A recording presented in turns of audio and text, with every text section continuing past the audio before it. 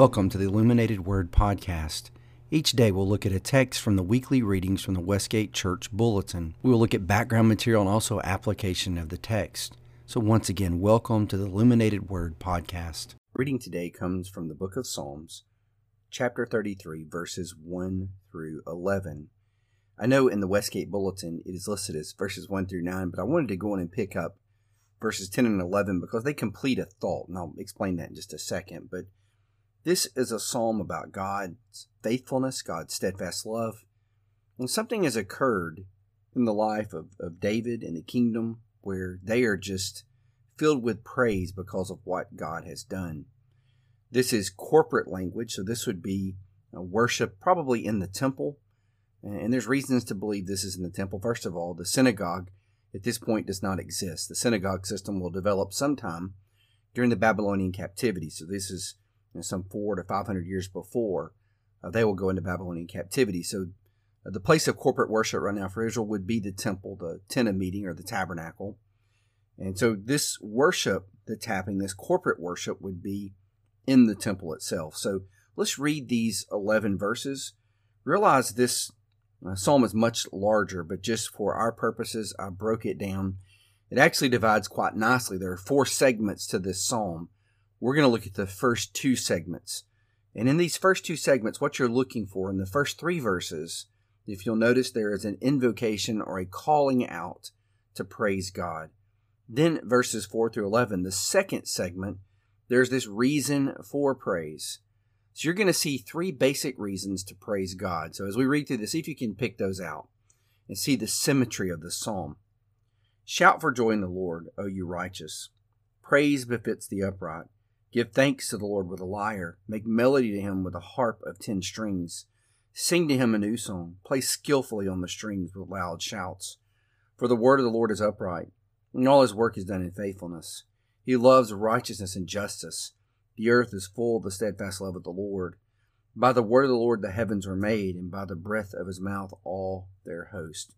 He gathers the waters of the sea as a heap. He puts the deep in storehouses. Let all the earth fear the Lord. Let all the inhabitants of the world stand in awe of him.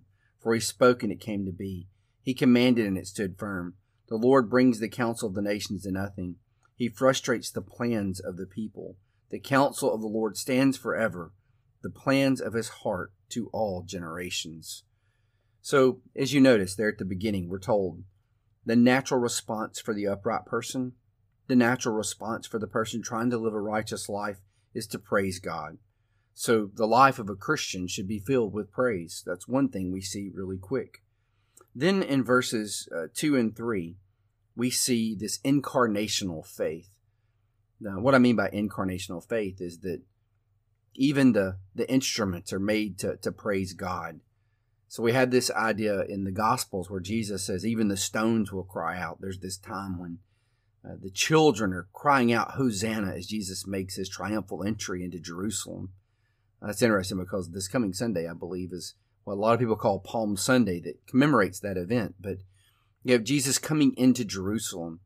And so the Jewish leaders want to silence the children. And Jesus says, well, if you silence them, the stones will cry out. Well, there's this idea of an incarnational faith, that this creation was created by God. It was a good creation.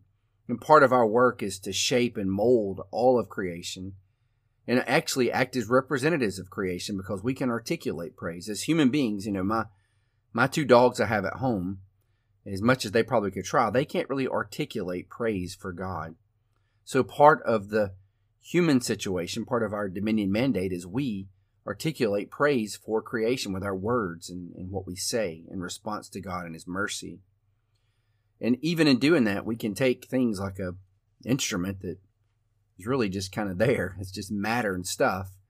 And we can use it to bring praise to God. So we have an incarnational faith, Christianity, that all of creation is redeemed and all creation can bring glory to God in some shape, form, or fashion. We're not dualistic in how we see the world. So there's this new song that comes about. Now, people that have looked at this phrase throughout the Psalm, some experts, one expert said it this way in one commentary. He said, this ever new freshness of the praise of God in victorious kingship. So this new song concept possibly is not some new composition that he's doing on the fly where he's just kind of making things up. You may think of like current some praise music seems like people are making it up as they go. But this is not what's going on in this case. This is a new freshness. Maybe it's a song that's been sung before. Maybe it's a psalm that's been sung before, but the situation makes it a new thing. A new rescue by God leads to this excitement, this exuberance. So think of a noisy occasion in the temple. This would be a noisy and a joyous occasion. I can't help but think of, locker room celebrations where teams have been victorious and they're just having a good time and they're being loud. Well, something has happened here in Israel and the people are noisy, and so it's instruments and praise and singing. It's loud in the temple.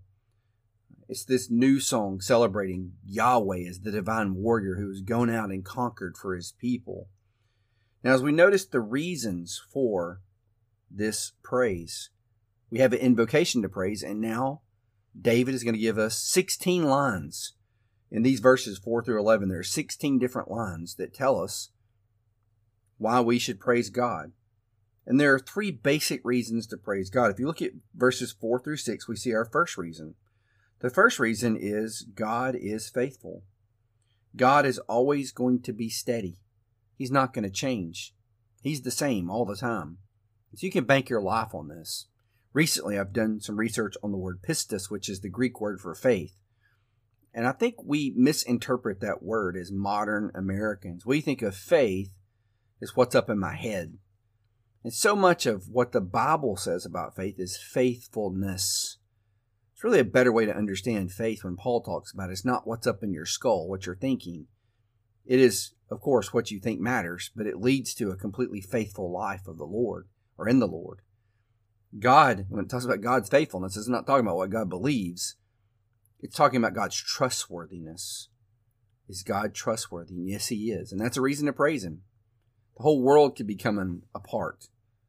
People can be duplicitous. People can change their minds, but God is always going to be the same. Then we look at verses 6 through 9, and we see another reason to praise God. We get God's powerful word, His creative word. So His word brings the universe into existence, and then it holds it all together. So God holds the chaos at bay. Now, in the time of David, there was this belief, and this came from Mesopotamian culture and other cultures around them, that the one thing you worried about was chaos. That the world itself, the universe itself, could break into chaos at any moment. And God is the one that held the chaos at bay. His word is that powerful, and that's reason to praise Him. And then the last segment, verses 10 through 11, we have the purposes of God. God has a plan, and God has a purpose, and it will happen. It will happen whether we cooperate or not. I firmly believe that God has a plan, and He wants to include human choice in that plan. But if I choose not to be part of that plan, God will find someone else to carry out His purpose. God's word will never come back unfulfilled. If He decrees it, it will happen. It's going to occur. So those are your 3 reasons to put faith and trust in God. Is God Himself is faithful. God is trustworthy, number 1. Number 2, powerful. His creative word made the universe. And third, God's purposes and plans. He has a plan. We're not flying by the seat of our pants here. And we want to be a part of God's plan. We want to be, as some would say today, a part of God's story. We need to align our lives to that plan of God. Well, I hope this psalm has helped you today in your walk with Christ. I hope more and more the psalms come alive